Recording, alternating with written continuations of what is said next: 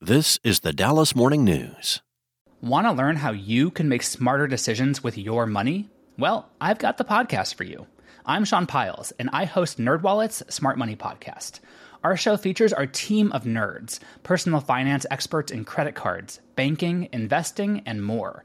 And they'll help you make the most of your money while cutting through the clutter and misinformation in today's world of personal finance. You'll get clarity on strategies to help you build your wealth, invest wisely, shop for financial products, and plan for major life events. Listen to NerdWallet's Smart Money Podcast wherever you get your podcasts. It's Monday, January 8th. Today's forecast calls for periods of rain and a possible thunderstorm this afternoon. The low will be 60. Tonight, the rain will have moved out, but it will be windy and colder with a low of 33. Here are today's headlines. President Joe Biden plans to attend the wake Monday night in Dallas for longtime Congresswoman Eddie Bernice Johnson, who died December 31st at age 89. This would be Biden's first visit to Dallas since taking office.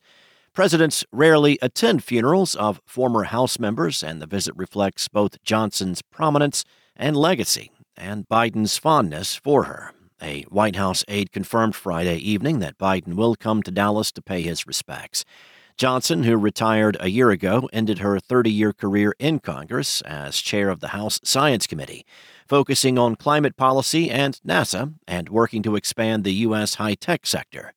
Biden lauded her leadership, aiding in the passage of two of his signature achievements, the Bipartisan Infrastructure Law and the $280 billion CHIPS and Science Act he signed in 2022 that provides funds to jumpstart investment in clean energy technology and restore the U.S. semiconductor industry. In sports, the Dallas Cowboys beat Washington 38-10 yesterday, securing the NFC East title and the number 2 seed in the NFL playoffs. The Cowboys will be at home next weekend against the Green Bay Packers. Meanwhile, the race for which city will land the next FIFA World Cup final in 2026 is on.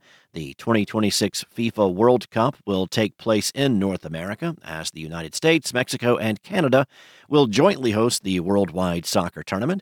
AT&T Stadium in Arlington is among the contenders to host the Cup final, as is MetLife Stadium in East Rutherford, New Jersey. And congressional leaders have reached an agreement on top-line spending levels for the current fiscal year that could help avoid a partial government shutdown later this month. The agreement largely hews to spending caps for defense and domestic programs that Congress set as part of a bill to suspend the debt limit until 2025. But it does provide some concessions to House Republicans who viewed the spending restrictions in that agreement as insufficient.